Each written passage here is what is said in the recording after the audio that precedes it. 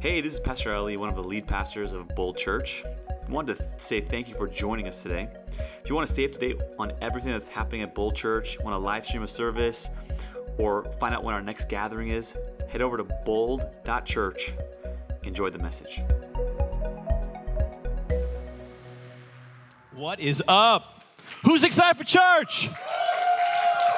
It's 10 a.m. You should have at least 2 cups of coffee. Let's try that again. Who's excited for church? If we have not met, my name is Ali, and my beautiful wife and I, we started this place called Bold 5 years ago with a dream.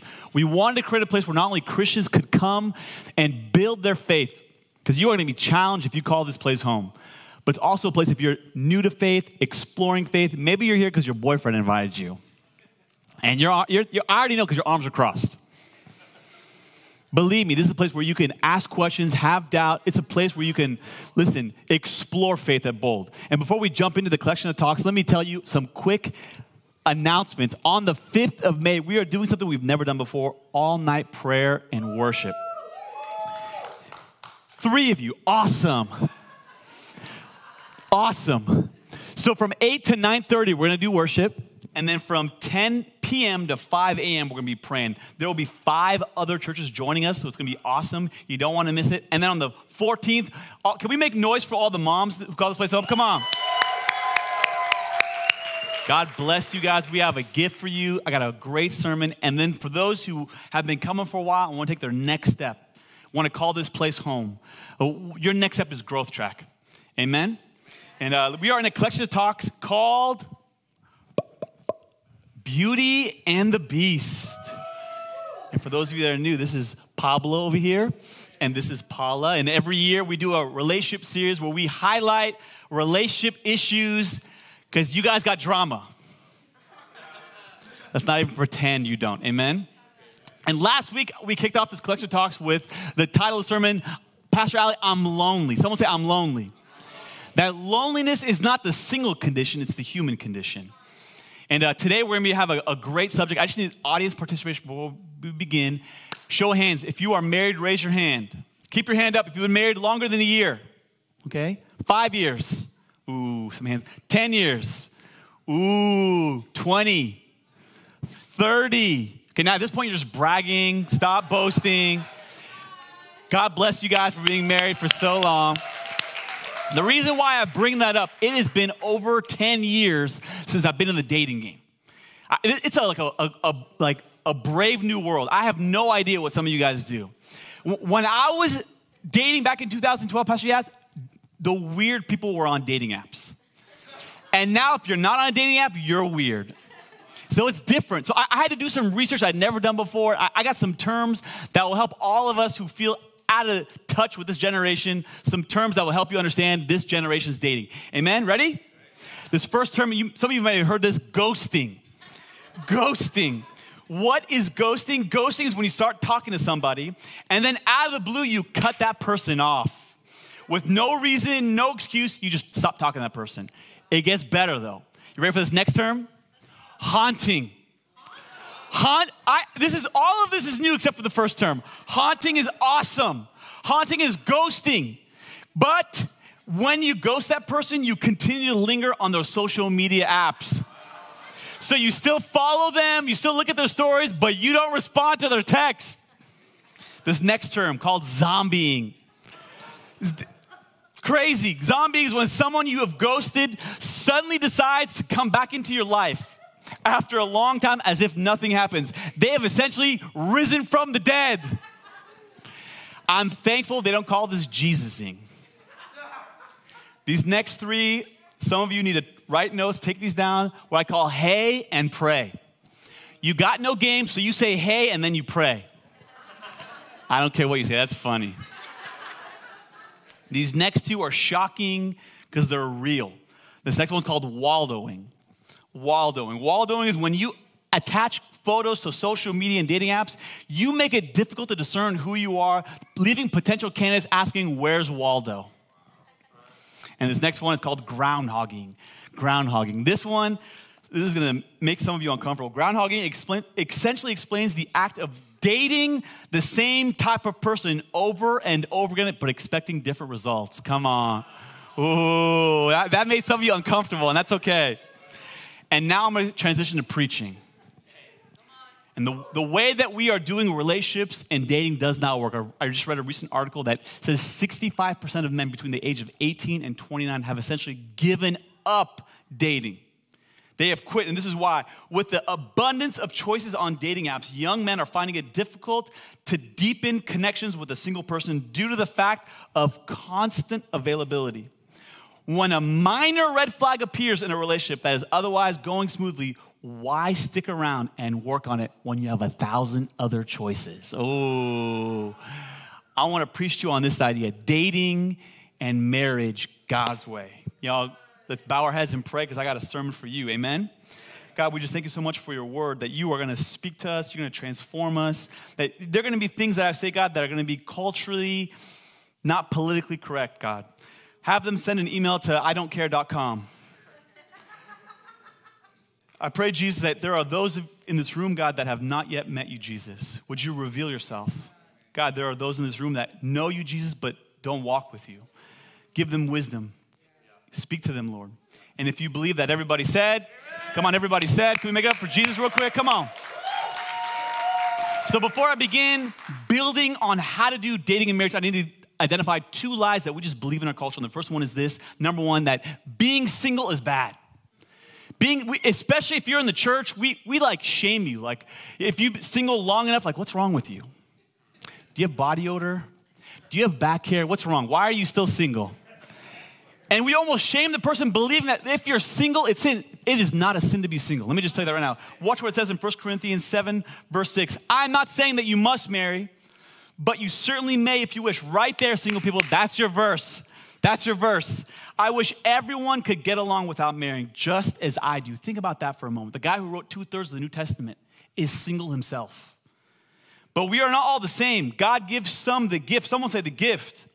The gift of a husband or wife, while others, he gives the gift. Someone say gift of being able to stay happily married. Listen, some of you are single and you're like, Pastor Ali, can I give this gift back? Is there a receipt with this gift? Because I don't want this gift. And the reason why God is saying it's a gift, listen, because you can serve God in a way that when you're single, that you can't when you're married. It's not that you're better. It's not that the quality is better, but the quantity is greater. Because when you have a spouse, when you have kids, your time is preoccupied with them. But when you're single, listen, you can give them things that you can't give anyone else. I remember there's a pastor in LA. He was at a conference recently about 1.5 years ago, and he said he had written a book and it had gone bestseller. And then like 1.5 years later, he wrote another book that had gone bestseller. This man wrote 2 books at a very young age that exploded in the Christian space. And then he didn't write a book for 10 years. And they asked him at this conference, why did you wait so long to write your 3rd book? Did you not have a book inside of you? And he said, no. It wasn't that I got 100 books inside of me. But the moment I got married, I realized I could never fulfill the potential that God had for me. That's gonna make some of you uncomfortable because you think life is about your potential, doing everything that you possibly can. You realize I am not called to reach my potential. I'm called to reach my calling. I'm called to be a husband and a spouse, to be a dad and a father to my kids, and I'm gonna be judged on that. I wrote down like this, don't hate the season in life that you're in, lean into your calling. Let me talk to the married people. Don't hate that you can't hang out with your friends anymore. Lean into your marriage. Date your kids. And if you're single, listen, stop complaining that you don't have a ring yet. This is the only time in your life where you can go get your master's degree, lean in and start that side hustle. If I was single, I'd be in like 5 different groups just to survey the land of this church. I'd be on 3 different teams trying to see, I want to know everyone, right? But if you're gonna get married, listen, in this culture, you gotta date. And you get a lot of things online. You can DoorDash food, you can Amazon Prime. You cannot Amazon Prime a husband, unfortunately. At least not legally, right? Not legally. But I wrote down like this, if you're gonna date, it's to get married. Not because you wanna make out, not because you're lonely. There is purpose in dating. And some of you are new to Christianity. Maybe you're here to support a friend, or you saw our Instagram ad and you're wondering, Pastor, I don't even believe in marriage. Marriage is a man-made thing. It is a social construct. It is patriarchy to enslave women. And that's totally fine for you to believe that if you believe it's man-made. But If God created marriage, you can't hold that position. And the second lie is this. You need to write this down. Marriage is not man-made.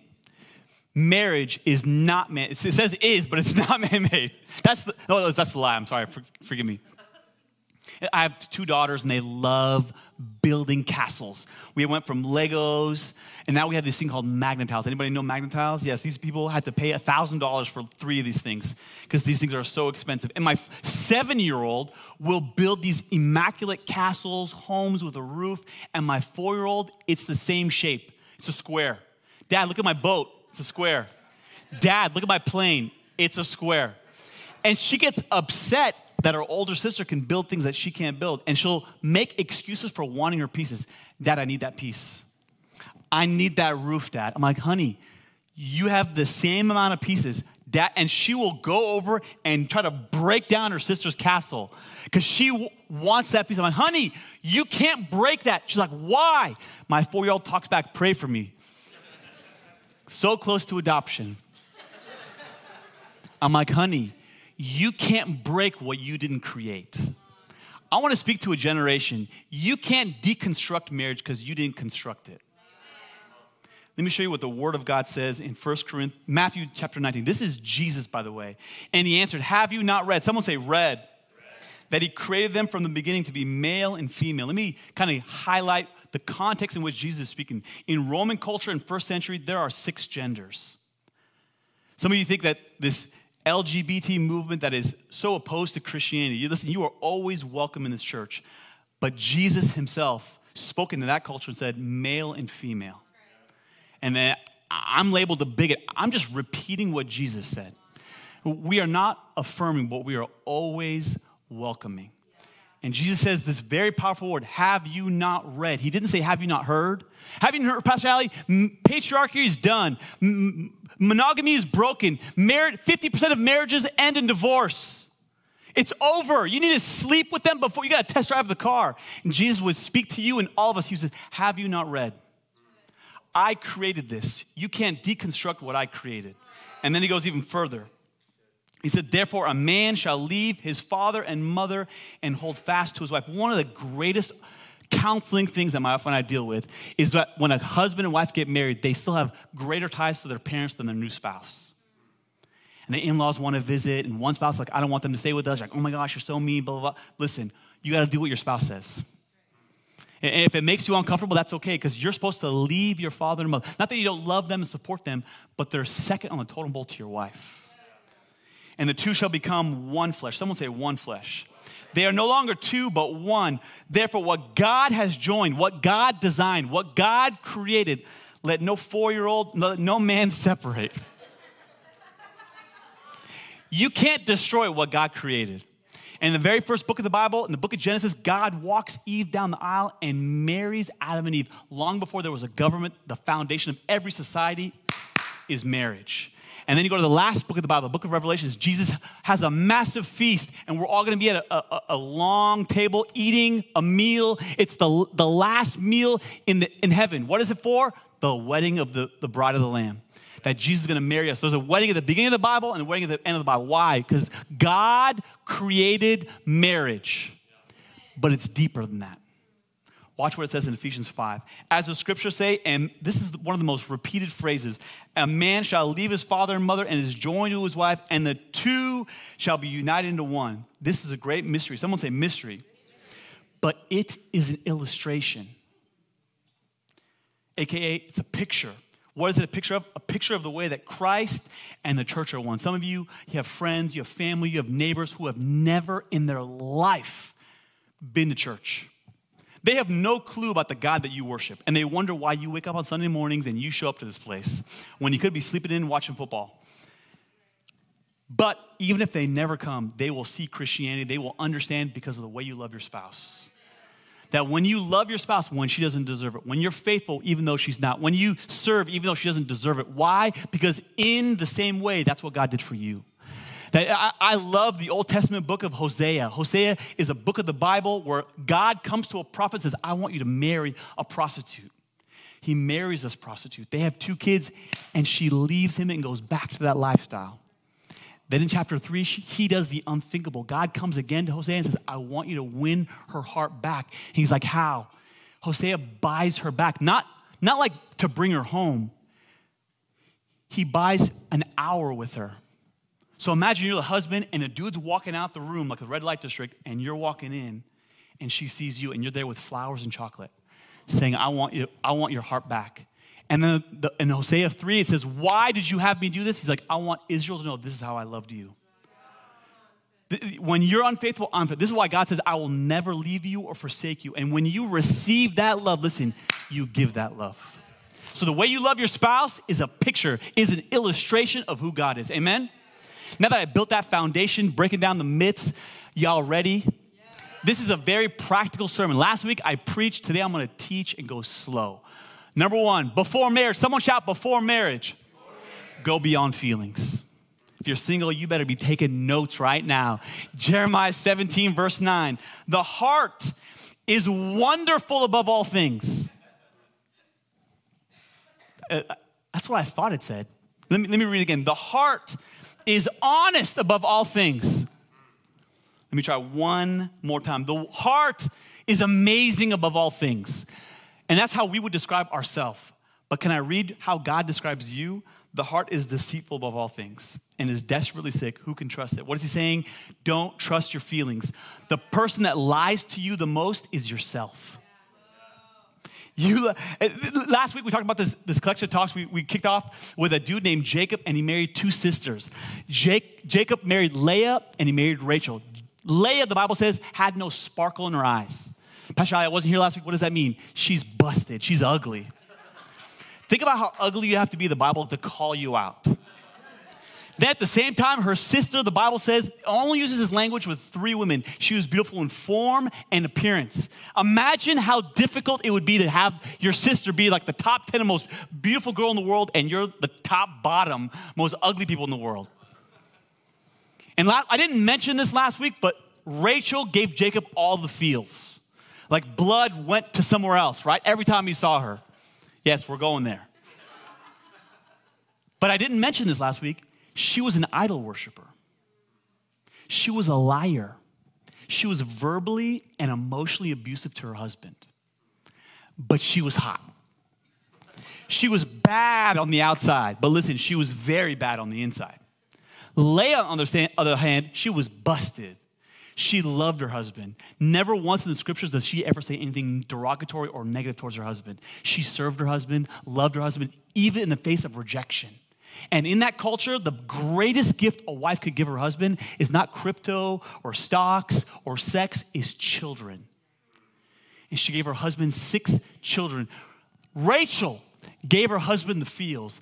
Leah gave her husband fruit. I wrote it like this. You want to write this down. Are you going to be with the person who produces feelings, or the person who produces fruit?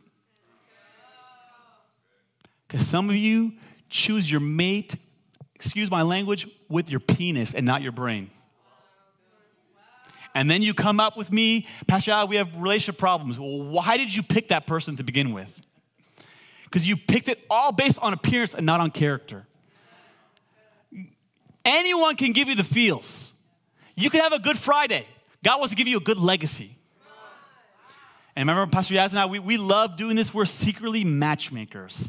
We love going up to people like, have you thought about this person? And we always hear, he's too short. I'm like, short people, I got your back. I'm like, come on, he's a good man. No, Pastor Alec, he's not my type. I'm like, let's talk about your type for a second. Because the last 3 relationships, 1 broke your heart, 1 cheated on you, 1 was verbally abusive. Maybe, girl, you need a new type. Pastor Ali, he's not exciting. Tell me what exciting is. Honey, half of those things are illegal.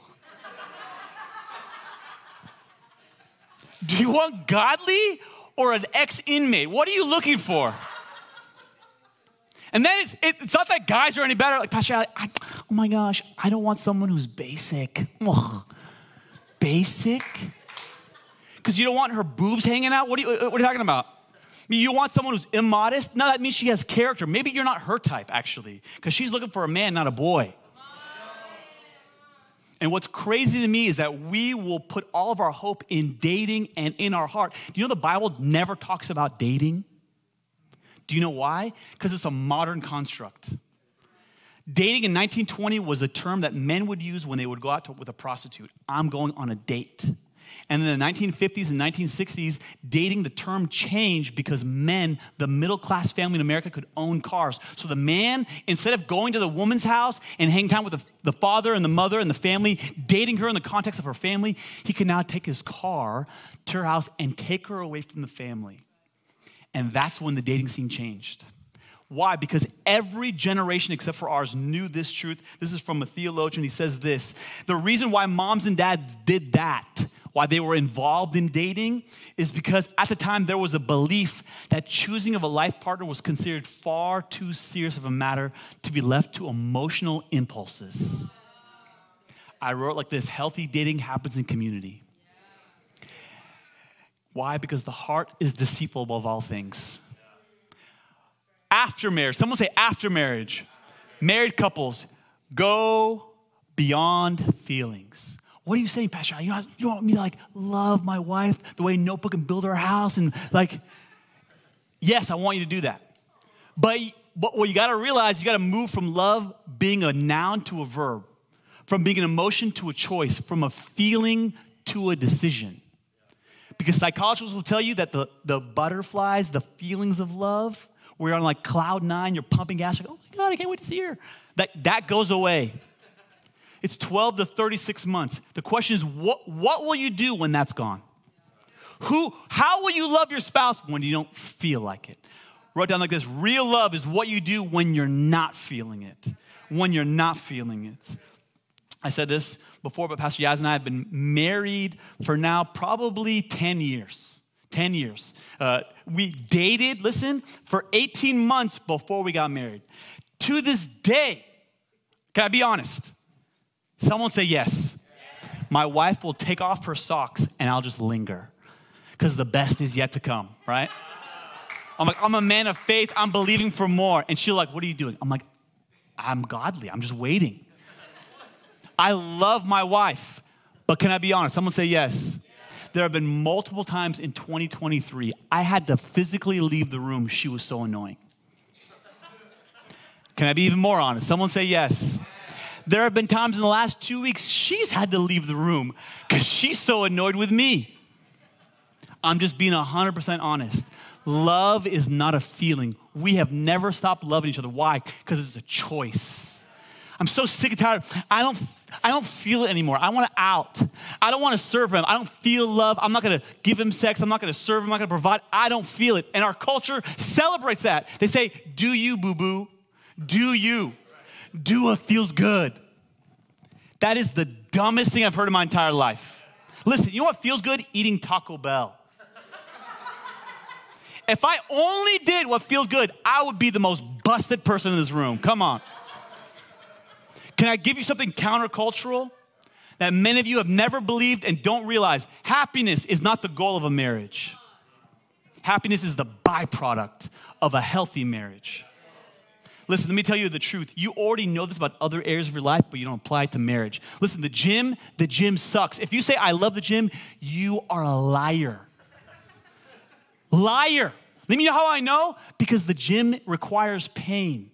The gym requires sweat. I went to the gym with my wife this last weekend, and on the wall says, if you're not sweating, you're not doing it, honey. Like, it's acknowledging the fact that going to the gym sucks and it's painful. If I could give you a pill that give you the results of the gym, none of you would ever go. And you know what they call people who clinically love pain? They're called masochists. It's not that the pain that you love, it's the byproduct of what the gym gives you. In the same way, no one loves suffering. No one loves unhappiness, but the happiness is the byproduct of a healthy marriage. Listen, imagine if I only fed my kids when I felt like it. They would all die. They would be dead. I don't feel like it. If I only ate healthy food because I felt like it, I'd be massive. I don't like taking vitamins. Listen, I don't like going to bed in the morning. But the byproduct of having energy in the morning is what I'm after. Let's make this super practical. When you are arguing with your wife, it feels good to win. But humility says, I'm going to keep my mouth shut because God gave me 2 ears and 1 mouth. I need to listen twice as much as I speak. Let's make it super practical.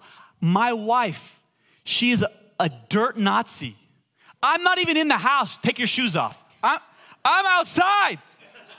My foot's not, take it off. I'm like, honey, these are high tops. It takes 5, please. The cleaner is coming tomorrow. Let me give one. Do you think I want to take my shoes off? It doesn't make me happy. Listen, in 10 years, I have not had the window aisle because Pastor Yasmin wants it. Do you know the guy in the middle always farts and she doesn't know?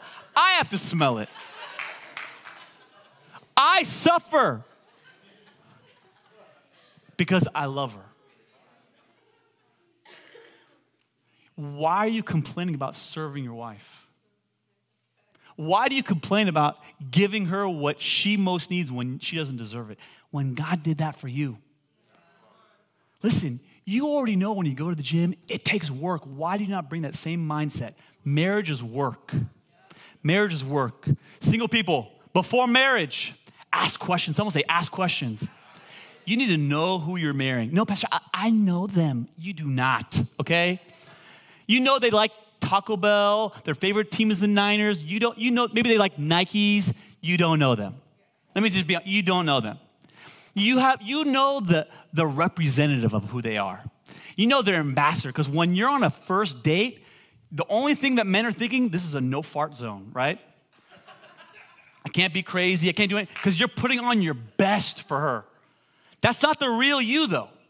Can I explain my first date and kind of shame myself and explain? The first time Pastor Yaz and I went on a date, I showed up not just with 1 bouquet, but with 2.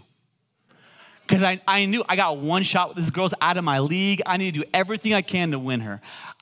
And then when she was like, wow. And then when we went to the car, listen, I opened the door. I said, honey, please. Then when we got to the place, I said, stay in the car. Let me open the door for you. She's like, dude, this is amazing. This is who I am. This is who I am. This is who I am. Putting on my best for her. Listen, after we've been married, my wife knows. God is my witness. I've opened the door maybe 10 times since we've been married. Talk about it, yes. And every time I do, she goes, you want sex, don't you? Why are you doing this? Why? Because we give that partner our best. It's a show. It's not really who they are. And if you fall in love with how they make you feel, you'll never fall in love with who they really are. Ask questions. If you don't, I wrote down this. If you don't ask questions, now you're going to be asking yourself questions later. Why did I get into this? Can we go there? These are going to make some of you uncomfortable, and that's okay. Ladies, you're going to want to write these down. Ask this question. What's your name? Dago? What's your birth certificate? Dagoberto? Is that really? Are you going to want to call our son Dagoberto? Or because I need to know what I'm getting into. Can I meet your dad? Because I want to see what the potential of who you're going to become.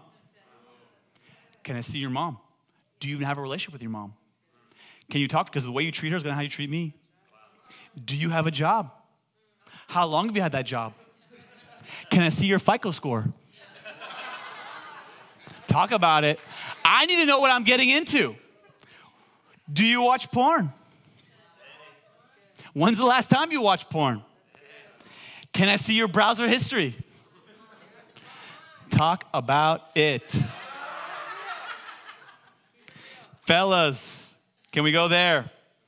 These are the questions you should ask her. Do you like to eat? Because why aren't you eating right now? Are you always going to work out? Or are you going to stop once we get married? I love your hair. Is it real?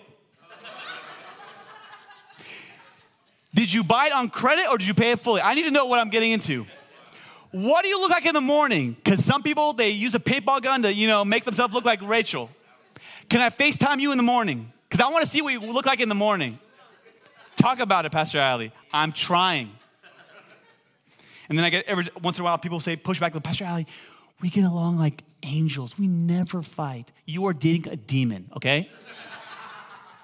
Because real people, they fight. You want to see how they respond when they're angry. Do they cuss? Do they yell? Are they the kind of person that cuts you off for 3 days and unfollows you on every social media and blocks your number? Or do they just sit next to you and not even talk to you? Just give you the fizz face for 2 days. You need to know, because here's the shocking part. Every time we sit down with a couple, they go, oh my gosh, Pastor Ali, they're so mean. I go, tell me about it. They go, they do this. I go, when you were dating them, were they doing this? They go, yes. Then why are you surprised? Here's why. You date potential, but you marry patterns. You you are not a stock fund, hedge fund investor, okay? You're not trying to buy them low so they go up high. Who they are today is who they're gonna be after you marry them. No, Pastor Al, you're so mean. Ugh, God can change them. I have faith. Awesome, honey. I wrote down like this. God can change them, but don't get involved until he does. You are not their savior. You are not their miracle worker, changer, transformer. Let Jesus be Jesus. And actually, when you're dating someone that you want to change and transform, it reveals your lack of faith, not his goodness. Because why would God have you be the fixer of someone else when he wants someone to be co-laborer with you? Amen? Let's keep going. Before marriage, next one. Ask questions. Or after marriage, forgive me, after marriage, ask questions. One of the biggest complaints Pastor Az and I get when we sit with couples, they go, Pastor Al, you don't understand. We're not in love anymore. They're a different person. They've changed. It's okay. How many of you in this room were born in the 80s? This is the only generation I relate to. If you're older than me, you're too old. If you're younger than me, you're entitled. But it's just the truth. So the 80s, listen. My generation, we grew up on Dr. Dre, Tupac, Biggie, Snoop. We did not live hip hop, but we listened to hip hop, okay? I promise you, I can go to your house and find pictures of you identifying as black and in the hood, even though that's not who you are.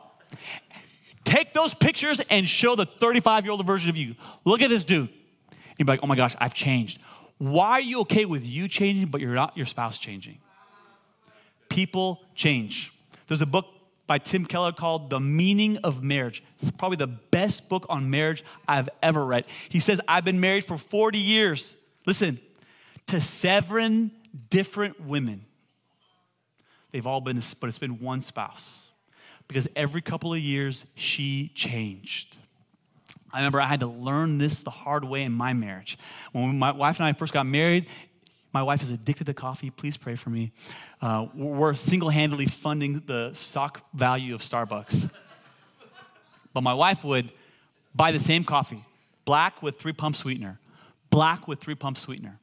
And one day I texted Pastor Yaz. I'm like, honey, do you want anything? She's like, and I used this language because she used it, my regular. My regular. So I show up thinking I'm awesome, this amazing husband. I'm going, honey, here's your coffee. And she looks at it and goes, what is this?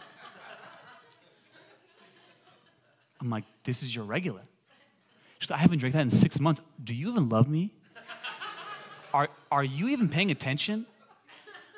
I'm like, what? What do you drink?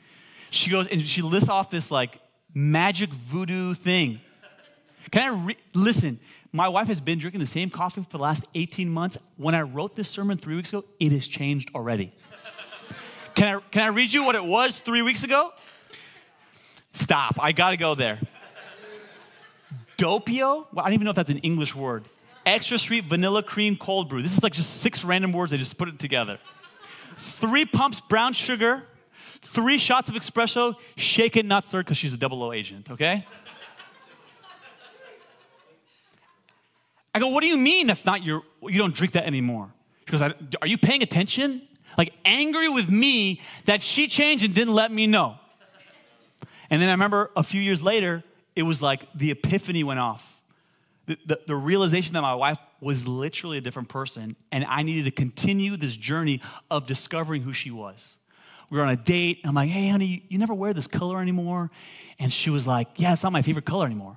I was like, what? And time froze because I've had the same favorite color since the 4th grade. And I remember looking at her, I'm like, you're cheating on me. What's his name?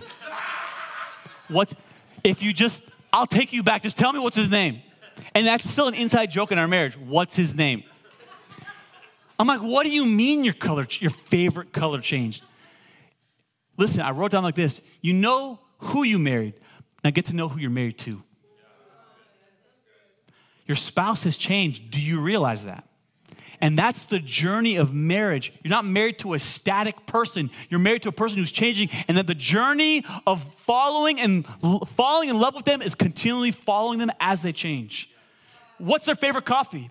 And listen, something as dumb and as silly as what's your favorite color, it may have changed. It may give you a heart attack the way it gave me. I'm like, you're either a serial killer or cheating on me. How can your color change? But that's the reality. Your spouse has changed. Do you recognize it? Or are you in love with the person they were 10 years ago or the person in front of you right now? After marriage, ask questions. I need every married person to pull out their cell phone. Pull out your cell phone. If you're single, don't do this.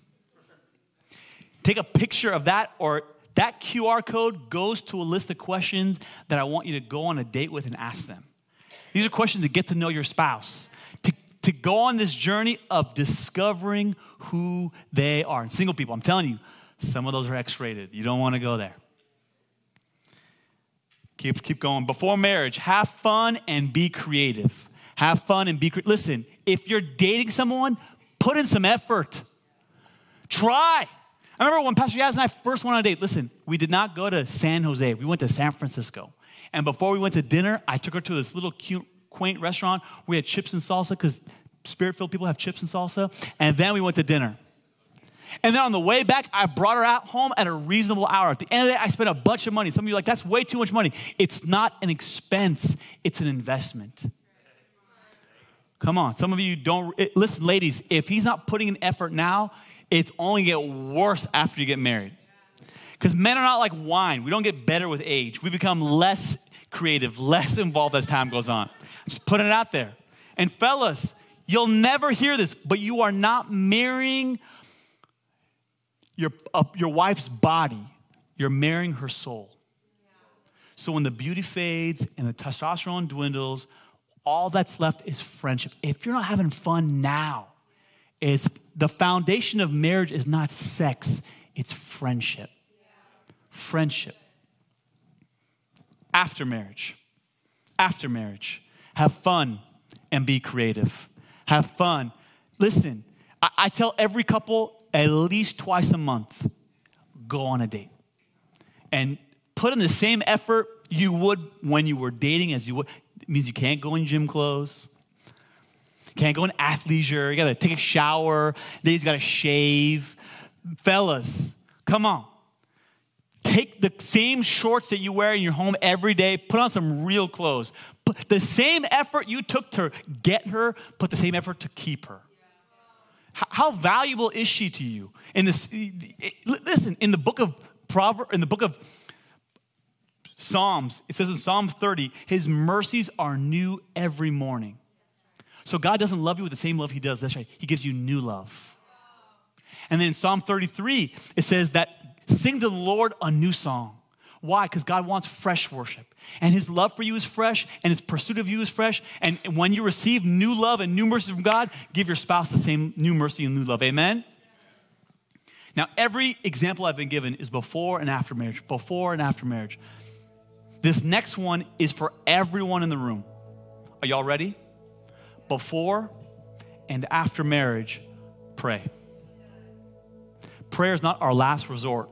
It's our first response. Before you say yes, pray. Before you ask her out, pray. If you're engaged, pray. If you're married, pray. If you're single, again. Before you jump in another relationship, ask God, Lord, is my heart ready? So many times I see couples start and they have conflict. It's because one is still hurting from the last relationship. Look what Jesus says in Matthew chapter 6. But seek first, someone say first, the kingdom of God and his righteousness. It doesn't say seek your spouse first. It says seek him first. Seek him first. And all these things will be added unto you. This is going to hurt. It's going to sting. The reason your relationship with your spouse sucks because the reason your relationship with God sucks.